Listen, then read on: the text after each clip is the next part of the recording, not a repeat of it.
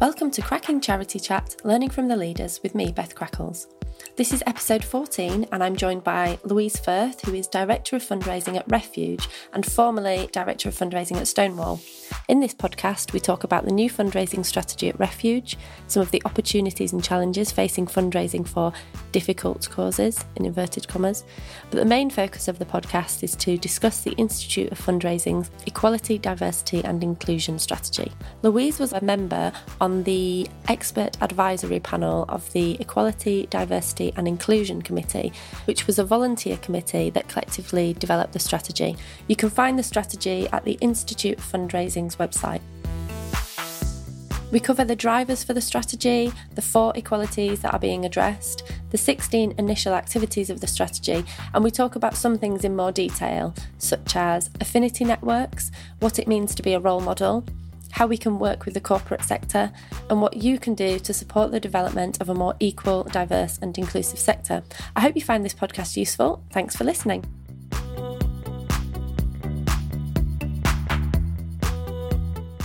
In today's episode, I'm joined by Louise Firth, who is Director of Fundraising at Refuge and is a member of the Expert Advisory Panel on Equality, Diversity and Inclusion with the Institute of Fundraising. Hello, Louise. Hi, Beth. Good morning. Hello. Monday morning. Yeah. Here we are.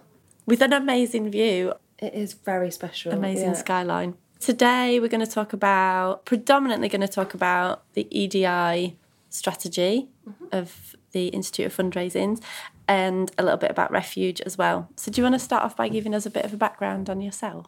Sure, definitely. I have been a fundraiser for around 11 years now. My career before fundraising was within a creative agency doing lots of amazing events, rewards and recognition, experiences with FTSE 100 companies. So very, very corporate. And I knew quite early on that I really wanted to sort of align to my personal values and work in the third sector. And I had a sort of pro bono client that was a national charity. I ended up going to work for them. They're called the Willow Foundation. And I transitioned over to in the event space. So early part of my fundraising career was in special events, participation events, and then sort of more high value. I moved to the NSPCC, one of the amazing giants of our sector. And I was there for around 4 years and learned just a huge amount. And yeah, I definitely became very enriched from that experience and worked very hard as well, gave a lot to them. I helped create their LGBT network and just did a huge amount to make that organisation more inclusive and diverse. But it's a long journey and there's still lots to do everywhere we go. During that sort of journey, I worked with Stonewall, the LGBT equality charity. And again, these kind of opportunities come up and they were recruiting for a director of fundraising. And whilst I wasn't really done with NSPCC, I thought this is a kind of dream. As a lesbian, I'd love to work for Stonewall and its fundraising. So yeah, I interviewed and was privileged and lucky enough to move across. Then I had 2.5 years at Stonewall, which was, again, another amazing experience. I really felt like I honed my leadership style, my leadership experience and skills, and had the whole diverse portfolio of income streams. During that time, I then became a trustee for a women's organisation called ICRO. They were kind of founded by an amazing Iranian woman, and ICRO stands for the Iranian and Kurdish Women's Rights Organisation. It's actually quite broad. They support lots of other women as well. I've always been a huge feminist and loved women's organisations. So again, that was great to have a non-exec role and help lead an organisation. And then the role came up at Refuge and a wonderful recruiter came knocking at my door. I didn't think I was ready to leave Stonewall. I still had so much more to do. I'd achieved a lot, but I'd also made, mistakes and were learning from those and, still had much more to give. And I'm sure Stonewall had much more to give to me as well. But I supported Refuge financially and I thought, right, I've got to go for this opportunity. And I've been here for the last 10 months, thoroughly enjoying my experience. It's very, very challenging. So you've got really small charity experience and then obviously huge shift to work at NSPCC. I think working for a major charity like that, like I started at RNIB, and just the experience that you get is is just amazing, isn't it? And the investment that you get as well is really, really great. I guess you've had to do quite a lot of taboo busting in your more recent roles around sort of women's rights and domestic abuse and gay rights and things like that. Quite a rocky road, I imagine. Yeah, generally the golden thread that's pinned everything together is human rights. So I really believe in equality for all. So yeah, whether that is tackling complex social issues like child abuse, violence against women and girls, or dealing with transphobia, biphobia, homophobia in our society. They're all, as you say, quite challenging topics, but yeah, I feel quite honoured and privileged that I get to help tell stories and affect change and help kind of society move on and generate money. I definitely am a proud fundraiser. Hashtag proud fundraiser. Hashtag proud fundraiser. That's a tick box for the IOF chat. My role at Refuge, it's been 10 months. It's the first time they've ever had a director of fundraising. So before there was a kind of comms, marketing, fundraising, external relations team. And the trustees about 18 months ago were like, we really want to invest in voluntary income. So let's invest in the fundraising team. So it's a really unique opportunity, actually. I've had the chance to kind of come in, recruit a team, which again, I'm incredibly proud of. I've got a really diverse and expert team. And we're creating a strategy which is aligned to Refuge's organisational plans and strategies, but not necessarily more importantly, but I always think that culture eats strategy for breakfast. Don't know who said that phrase, but it's a good one. That I've really been building the fundraising team's culture and also building and making sure that there's a culture of fundraising within the organisation and what we're here to predominantly talk about today, equality, diversity and inclusion. So yeah, it's been a really eye-opening experience to kind of build and professionalise the fundraising team here. The rest of the senior management team is very, very established. Everyone's been here a very long time. So having, I guess, some diversity of thought at the boardroom table has been, well, hopefully has been helpful. I definitely feel like I'm helping affect change and moving Refuge on. I guess one of the challenges with fundraising for an organisation like Refuge is that violence against women and girls and domestic violence is quite a difficult thing to talk about. Well, it's not that it's a difficult thing to talk about, but it's a difficult thing for people to hear about. You know, they don't want to think about it, even though it's more prevalent than people would expect. They don't necessarily want to think that could be happening to someone that they know or love or that they're very good friends with. And a lot of people who have been a victim don't necessarily want to share their story because it makes you very vulnerable, doesn't it? What is influencing your fundraising strategy in relation to those kind of challenges, sort of quite unique challenges for this organisation? I think they are unique, but then I also think there's a lot of stigma across a lot of different causes as well. But yeah, you're right. We live in, essentially, our society has been very patriarchal, and we know that violence against women and girls exists because of the inequalities essentially between men and women. So traditionally, men have had much more power, and some of those men have abused that power. So the majority of violence against women and girls is perpetrated by men. And that doesn't necessarily mean that all men are perpetrators, but it is a gendered crime. It can happen to anyone. Men are affected, LGBT people are affected, but yet women and children are most likely to be affected. There is stigma, and it is difficult for survivors and victims, however they identify, to maybe talk about their experiences. We definitely find that lots of our supporters maybe have personal lived experience, especially in probably community and events.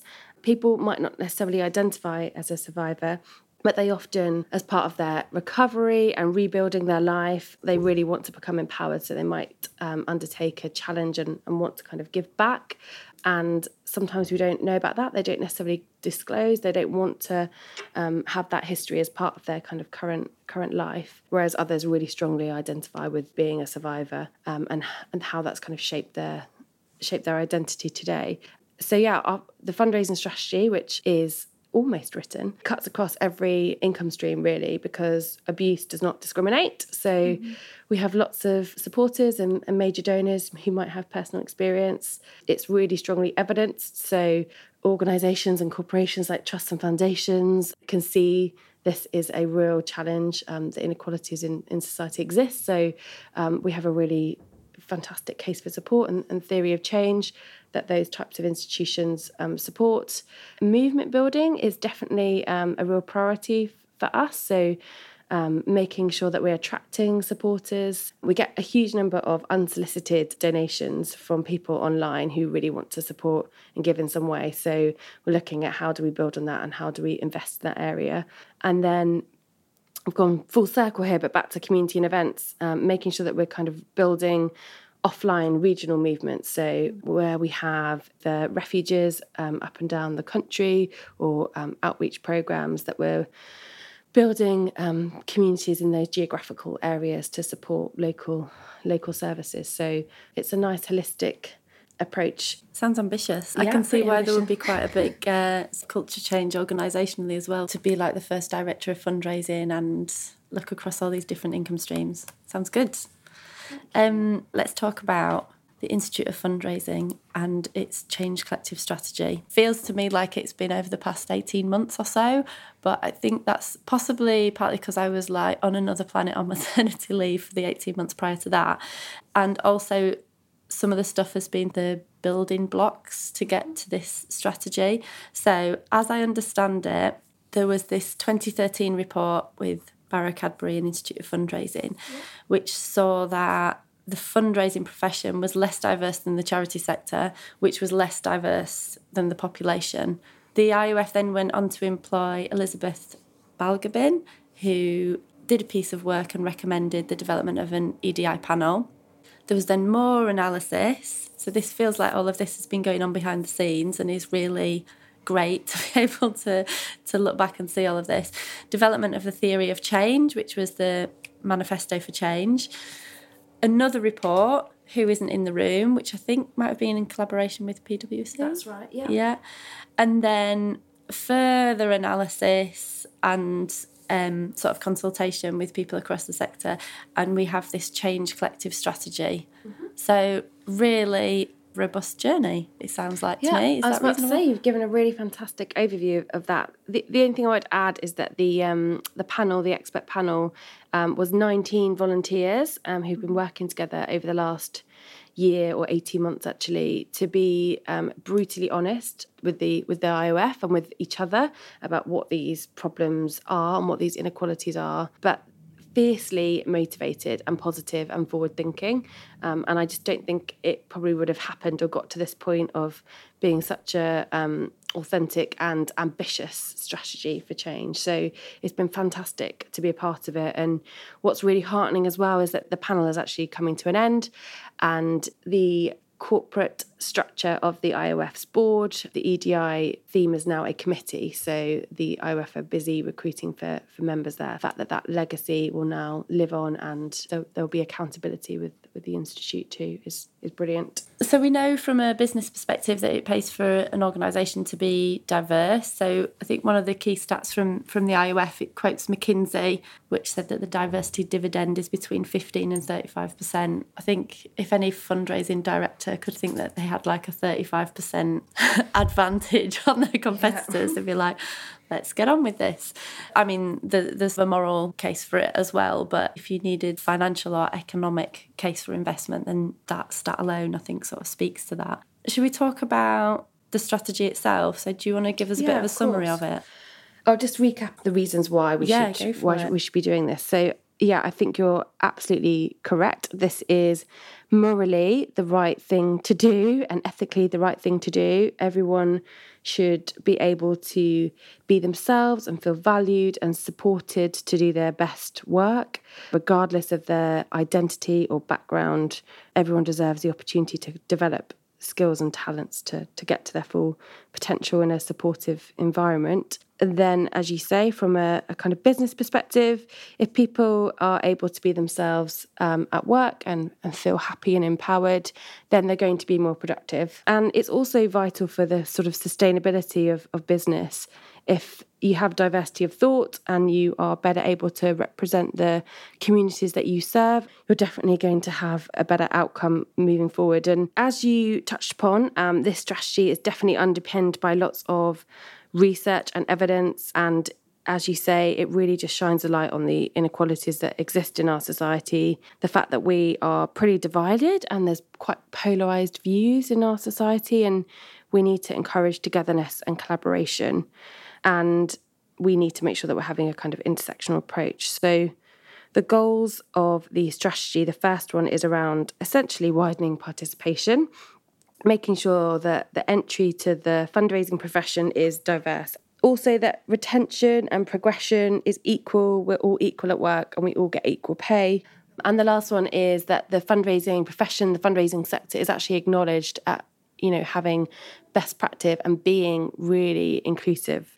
The particular priorities that the strategy is focused on, based on our 18 months of work as a volunteer group, is the underrepresentation of LGBT people, underrepresentation of disabled people, and underrepresentation of BAME people. Let's do a bit of a what do things actually mean? Yeah. Lived experience. Someone with lived experience has personal knowledge about the world and their lives that they've gained through direct first-hand experience, rather than representations being kind of constructed by other people. And that is particularly relevant for people with protected characteristics. There are 9 protected characteristics, so 9 types of discrimination outlined in the Equality Act. Those characteristics are age, gender reassignment, married or being in a civil partnership, pregnant or on maternity, people with disabilities, race, religion and faith, sex and sexual orientation, LGBT people. So that stands for lesbian, gay, bi and trans people.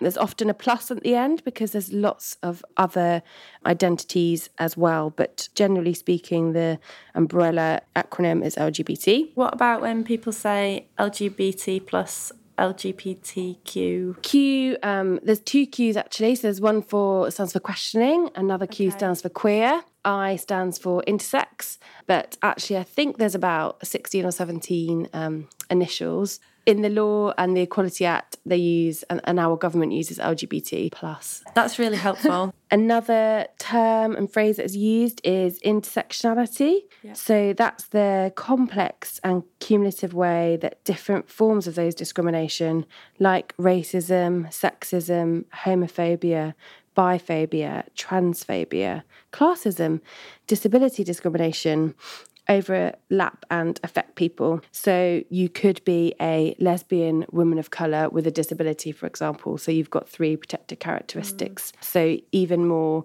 likely to face the challenges and discrimination that kind of exists in our society. BAME people, Black, Asian and minority ethnic people. Often, again, that might have an R on the end, which is BAME, and the R stands for refugees. People are more often using the phrases people of colour or women of colour, and that's how they identify, which, again, language and terminology is kind of ever-changing. So making sure that you're keeping up to date with what's appropriate and what's accepted is important. It's all of our responsibility to kind of learn.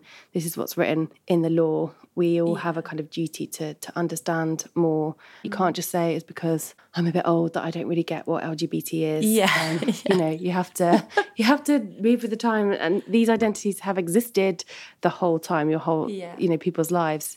What I would say is get educated, educate yourself. Yeah. Take responsibility, and also it's the organisation's responsibility as well to train and make sure that that information is there and accessible for all to understand.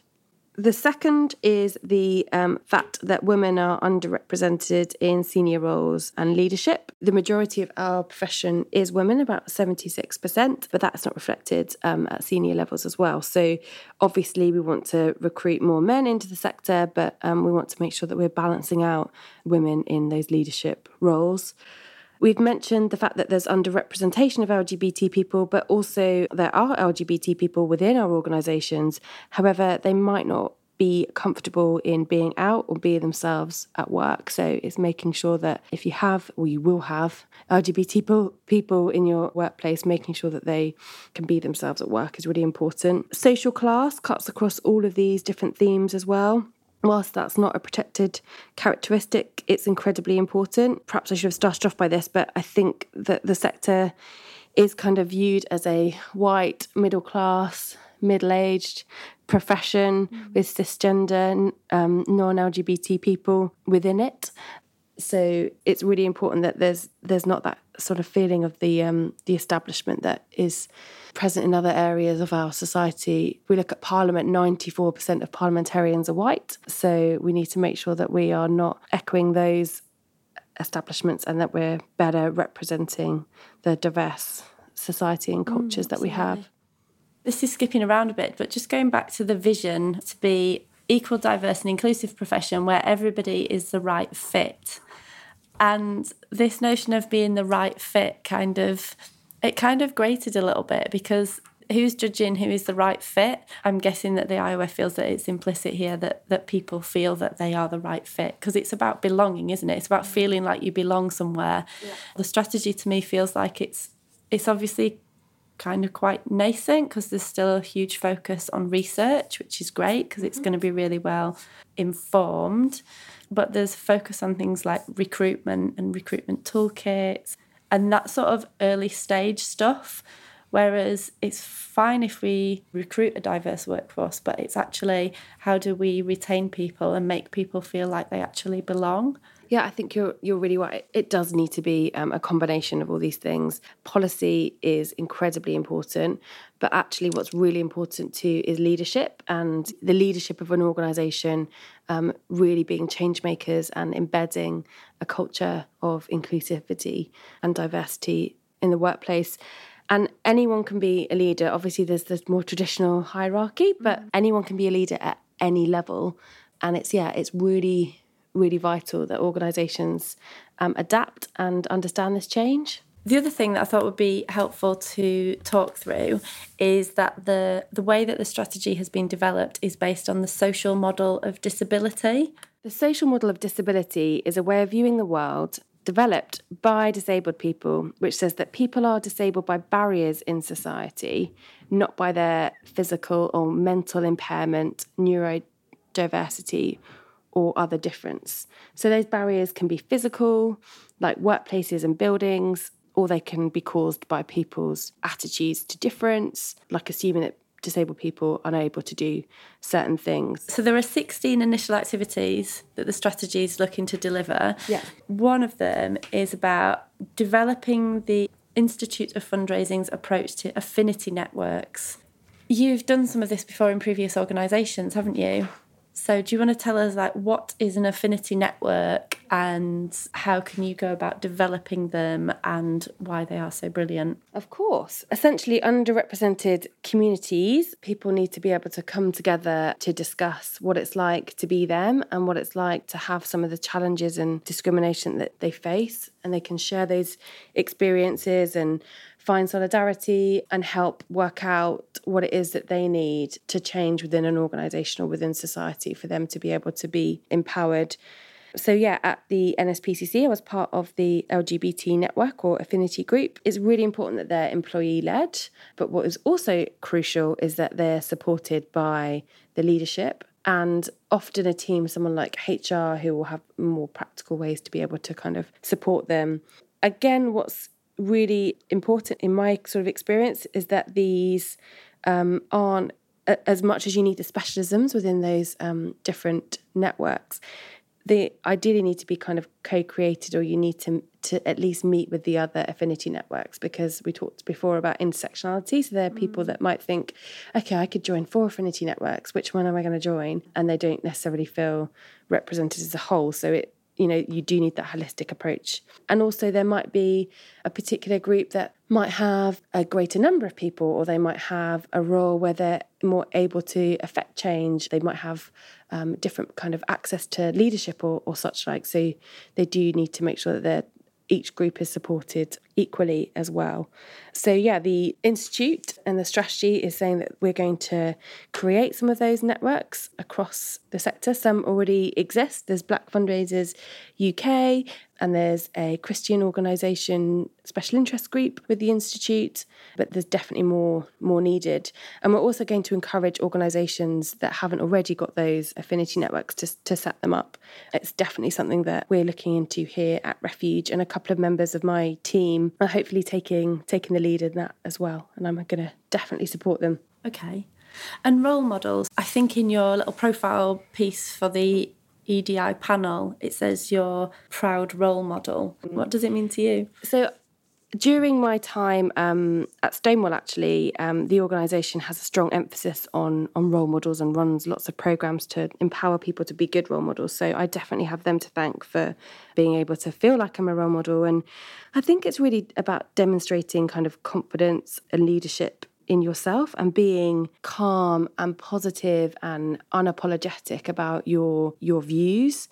Don't be afraid to kind of be unique, celebrate that difference that you might have, be proud of the person that you are, which is sometimes easy and sometimes more challenging depending on which context you're in. I definitely try and talk to other people and communicate and listen. Being a role model doesn't just mean about standing on a kind of a state box and talking about my views and my opinions, but making sure that you're listening to others and you're constantly learning and showing kind of respect for other people. And I feel a huge accountability to constantly learn and understand. You know, I've made loads of mistakes in my career and I'm really okay with admitting what those are and the fact that I've kind of learnt from them, but we're all fallible, we all make mistakes. I read an incredible book, lots of my colleagues read it as well. It's written by the amazing Renee Edo-Lodge and it's called Why I'm No Longer Speaking to White People About Race. I didn't think I was a privileged person, but actually I've got huge amounts of privilege. You know, I don't have structural discrimination of my race. It's the kind of absence of your race being viewed as a problem first and foremost. And it's a really kind of illuminating look at society. And it makes you feel a bit uncomfortable and it makes you have those kind of uncomfortable conversations. And to deal with any of these problems, we need to have those uncomfortable conversations. So being a role model, I think, is getting uncomfortable and making people have uncomfortable conversations and understanding what your kind of personal values and your leadership values are. So mine are definitely about empowering my team. It might sound cliche, but I hope that I personify and embody empowerment every day, and also making sure that I'm authentic. I bring my whole self to work. My team know exactly who I am, and being inclusive as well. So making sure that everyone has those equal opportunities. But you can be a role model any level in any sector. It doesn't necessarily mean because you empower or leadership that's why you're a role model. You can be a role model at any level. It is obviously increasingly important that you're a good role model if you have got power and privilege. But yeah, anyone can be one. So go out there and start role modelling everyone. Yeah. Okay, it's a good action for everybody. Another part, I guess, of being a role model, and certainly talking about different parts of my identity, is that I generally find it quite easy to come out as gay. And I think that's because I'm married. I've got an amazing wife, but that means that I'm kind of part of an institution that exists in our society and that is kind of okay, and that I'm a kind of a good gay in quote marks. But it might be much more difficult for someone that is young or bi or not in a relationship that's single. That's definitely more difficult and less accepted. But because I'm kind of middle-aged, I'm white, I'm clearly privileged, it's fine for me and my rosy life and rosy wife to be out. But we've been victim of hate crime and it is really difficult. So it is kind of balanced with, I do find it easy sometimes to just come out, I'll tell anyone anything in any setting, but it does also bring a degree of vulnerability. And as I said, it's sort of easier for me in many respects. So think about whether it's safe for you to come out or safe for you to talk about part of your identity that might be hidden. I've certainly probably gone to the extreme. I remember once I was on a train full of, I'm going to say sports fans, I'm not going to stereotype, and there was some kind of homophobia taking place and I started challenging it. And my wife was like, you don't have to challenge it every single time you hear it. And I was like, I do, it's my responsibility. I need to help change society. And she was like, well, you've got to protect yourself. You've got to be safe.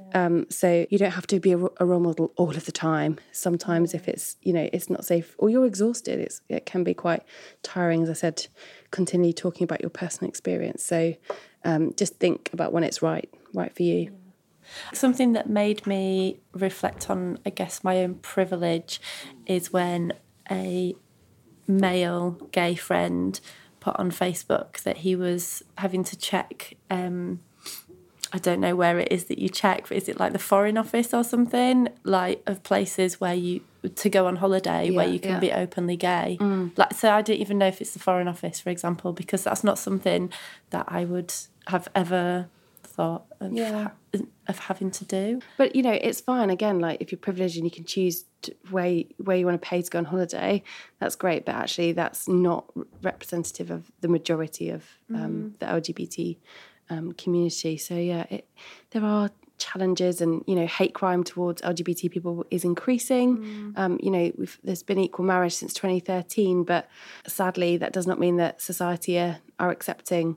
So something that was quite interesting for me when I was reading the strategy was that it said we need the support of corporate partners and corporate partners to the sector to be able to deliver the strategy. Yeah. But I wasn't clear on what their role was or how, as a sector, we need to be engaging with them. So I think if you are a organisation, a charity that's got corporate supporters, it's probably a little bit easier because you can ideally ask your wonderful account managers or relationship managers to knock on the door and ask to talk to the relevant people inside those organisations. But often the corporate private sector is a little bit further ahead than us, or they're at least further ahead in understanding that it is an issue, whether it's the gender pay gap or another. Again, I'm sort of drawing on my Stonewall experience here, but there's a fantastic programme that Stonewall runs, the Diversity Champions programme and the Workplace Equality Index. There are third sector organisations that participate, but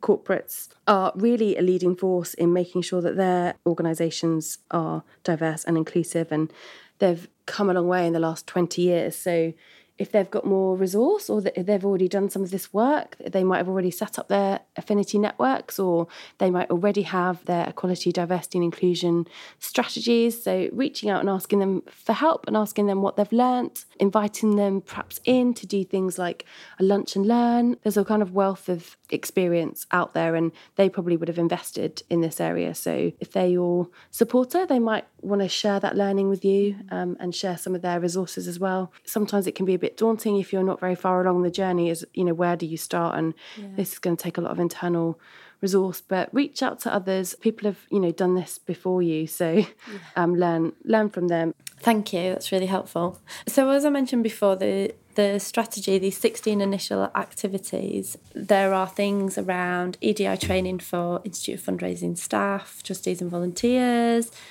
reviewing accessibility and inclusion of events, commissioning lots of research, delivering an EDI recruitment toolkit, engaging with disabled fundraisers and organisations to identify actions around supporting more disabled people into fundraising, affinity networks, which we've touched on, developing the Diversity Access Fund, which is in place to get more BAME disabled and LGBT fundraisers to events, flexible working policy. What else have we got? Engaging with partner organisations to discuss and deliver a coordinated cross-sector approach to EDI. So I thought this was really interesting as well. My initial assumption was this was just about fundraising, which I guess the parameters are really around fundraising, but that there's lots of broader cross-sector collaboration going on with Akivo, NCVO, Association of Charitable Foundations, Charities Network, Case Europe, Charity Commission. So there are loads of other conversations and sort of co-creation work going on. The aim is to launch the EDI pledge at convention next year. And finally, looking to gauge an interest in a sector-wide initiative to promote the fundraising profession to educational establishments. So there's loads of really amazing positive stuff going on here. As I mentioned, and as you would expect from the first strategy, it's very much focused on getting the fundamental things in place around getting organisations to the point of being more diverse. So my question for you is, how do fundraisers working in charities every day who aren't responsible for recruitment, who aren't involved in EDI research, who aren't involved in setting up a flexible working policy. How do we, as normal people just doing our day jobs, help to make organisations places where everybody feels like they belong there? I think it's a really good question. Thanks, Beth. You're welcome. It's my first good question. So No, they're all very good. I think it's a really, really good question, and one that I'm sure there are lots of different answers and suggestions to. I'm just thinking about one that me and my team did a couple of weeks ago, is that we set up a book club for books that shine a light and share stories essentially about people that have come from either challenging backgrounds or have got those different protected characteristics. So we are educating ourselves, things like feminism and things like, awful sexual violence, because it's particularly pertinent to our work.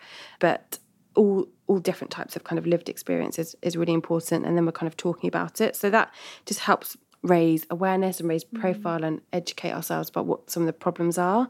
I'd really start by just reading the strategy, like each and every person in our amazing profession, understanding what it is, educating yourself around all of the different terminology and acronyms that there are, encouraging other people to read it, whether it's your boss, whether it's a peer, whether it is your chief exec or HR team to read and understand it, then I think that's going to definitely be helpful. Have a look. You might already have an amazing equality, diversity, inclusion strategy and policy within your organisation, but is it kind of mainstream? Do people even understand it exists, and what does that mean? Definitely talk to your colleagues and talk to other people with that lived experience, as I've said. But I'd really caveat that with the fact that it's not your co-workers' responsibility to educate you. That can be quite exhausting, especially if you're the kind of only person within an organisation that identifies or has, a characteristic in that way. That can be quite a lot of kind of emotional labour and stress and exhaustion to always be the one person that people are going to. So it's not their responsibility to educate you. You need to educate yourself, but at the same time, balance that with getting lived experience or reading about other lived experience or reaching out. Social media is, in lots of respects, it's a helpful place to learn. It also is quite unhelpful, I think, as well, and can be quite toxic too. So just be careful there. And I think, as much as you said, you might not be responsible for HR recruitment, but if you're recruiting someone, talk to the HR team. You might have processes in place, but question, where do you advertise your roles? Are you using agencies that specialise in diverse candidates? Making your applications anonymous, so removing the opportunity for kind of conscious and unconscious bias, taking off names, taking off education. I didn't go to university, and so many job descriptions I've read, it's like essential, have a degree. So taking those types of things off job descriptions as well, so reviewing them. Flexible working, we've touched on that. For parents, carers, disabled people, this is really, really important to have more dynamic and agile, flexible working policies. I guess hold yourself to account, check your own privileges and biases and assumptions that you kind of make. Try and become a bit awakened to the fact that you probably will have some discriminations, and that's because we live in a society that is full of them, and it's just learned. It's just there and it exists. So challenging ourselves. That's quite a few things. Yeah, there's quite a lot of practical actions there. There's probably more. There's probably really obvious ones that I've missed out. But integrating it into your kind of strategies and plans. And if you're working in, I don't know, individual giving, looking at your photography, does it represent society? Does it represent the communities and the beneficiaries or the service users, whoever it might be that you're kind of serving? Just being aware of it and making sure that you factor it into everything you do, really, which is definitely something that I try and do. Yeah, great. Okay. To finish off with, can you tell us which book, person or ethos has inspired your work? So because I've listened to your amazing podcast before, I knew that this question was coming. Because I think if you'd asked me straight out, I'd have been like, I don't know. Yeah. I'm not like a natural reader. I don't know if that's the thing, but yeah, I'm not massively, academic. I really like listening to things, and we all take on information in different ways. So I think that question would have definitely thrown me. Anyway, because the topic is diversity, I thought a better shoehorn an amazing diversity book in here. So the author is a legend who I've had the privilege to work with, and that is the wonderful June Sarpong. She's written a fantastic book called Diversify, and it's a really good book if you're at the start of your kind of journey of understanding all things EDI. It's a really good place to start to kind of research diversity and discrimination and what that looks like across the board. It's jam-packed full of kind of personal stories which help brings it alive, and it also has some steps on the start of your journey to better inclusion. I think she actually also spoke at the IOF convention a few years ago. But I did an event with her at Stonewall, and she's what an amazing ally to the LGBT community and just generally all round good egg, and also 90s amazing star from telly and amazing. I think that's my recollection of June Sarpong is Think T4 on the Beach. T4 on the Beach is awesome. Not the fact that she's like an incredible patron for the Princess Trust for the last 10 years. I know, stuff like it's that. really bad, isn't it? No, I was exactly the same. That's definitely my top tip. I'm about to read a book called New Power, and it's essentially looking at why institutions and old power are kind of failing and the kind of new age of mass participation is winning, and looking at why that is. I haven't read it yet, but I think it kind of looks at movements like Me Too and some of those kind of social and digital movements are becoming really successful. So that's on my reading list. Good. Okay. Brilliant. Well, let's wrap it up there. Thank you very much for joining me, or letting me join you, rather. Thank you. Thanks for coming in. It's been great to chat.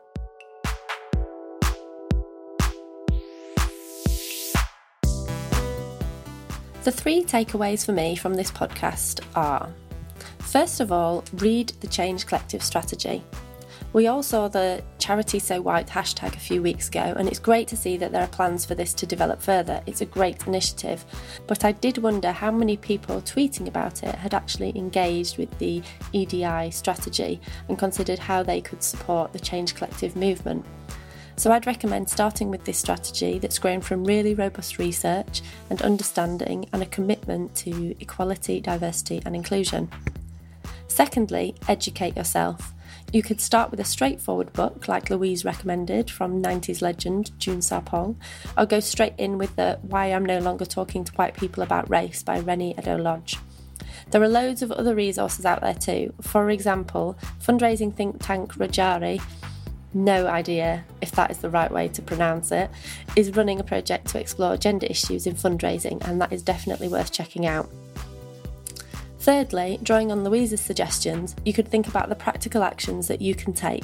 How could you be a role model? How could you be an ally? And how could you integrate the strategy into your work?